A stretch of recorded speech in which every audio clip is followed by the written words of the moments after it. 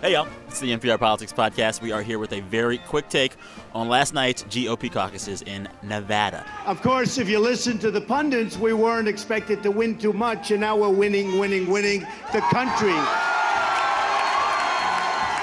And soon the country is going to start winning. So, Donald Trump has been winning. He won Nevada by double digits. Marco Rubio edged out Ted Cruz for second. We're going to talk a lot more about this later in the week, but just a quick few minutes on it today. I'm Sam Sanders, campaign reporter. And I'm Domenico Montanaro, political editor. All right, Domenico, let's keep this to 3 questions. 1, what? 2, so what? 3, now what? Okay. We've kind of already done the what.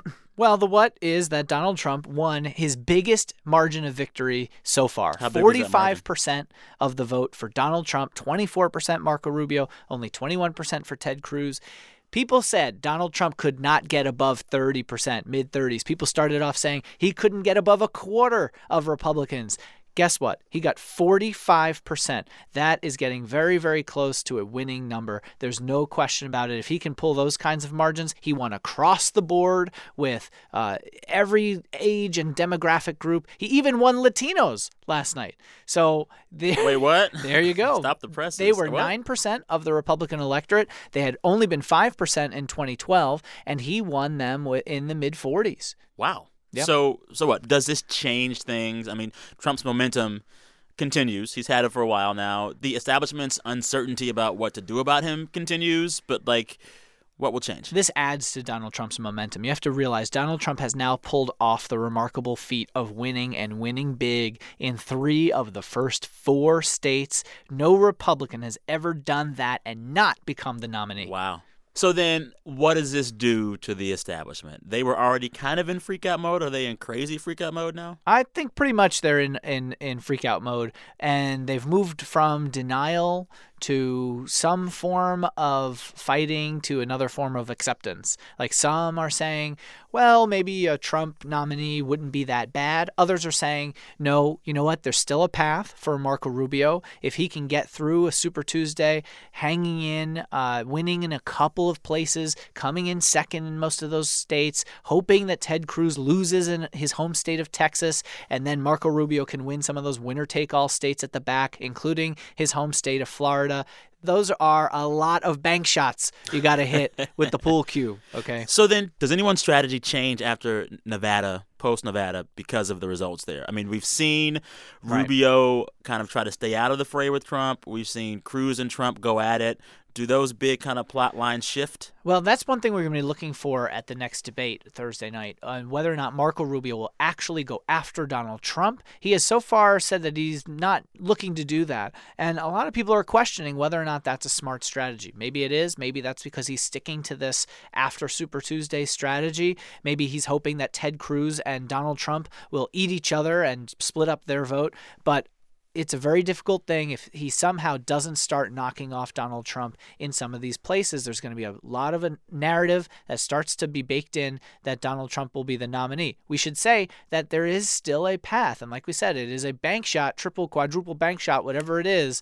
There's only a small number of delegates have been allocated at this point. Only 5% of the Republican delegates. It's by no means completely over, but Donald Trump has the clearest path at this point. What does the establishment, quote unquote, start to do differently? The money's got to start going to Marco Rubio. I mean, why Rubio? Well, so that's the thing. Marco Rubio or John Kasich. I mean, everyone talks about Rubio. John Kasich didn't even factor in last night because he didn't go to those places. He's hoping for big wins in Michigan and Ohio, where he's the governor.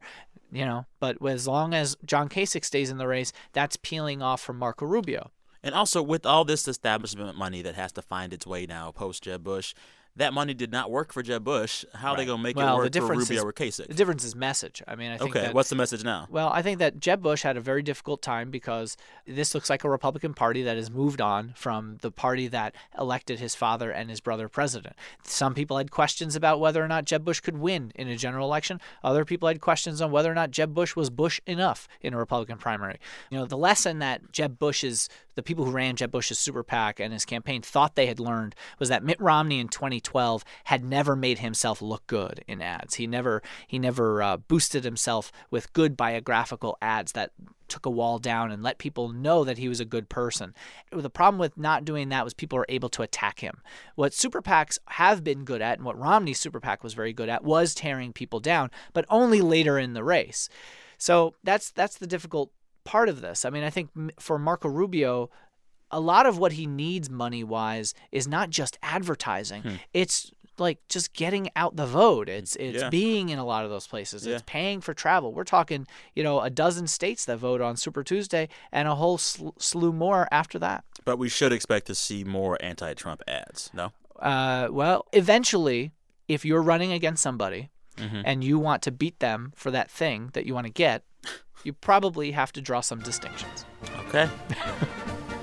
Thank you, Domenico. You're welcome. Pleasure as always. We'll see y'all Friday for our weekly roundup where we'll cover Thursday night's GOP debate. Yes, another debate. Until then, find us on Twitter. Email us. Let us know if you like the show. Our email is nprpolitics@npr.org. And listen to our political coverage on your local public radio station. Thank you for listening to the NPR Politics Podcast.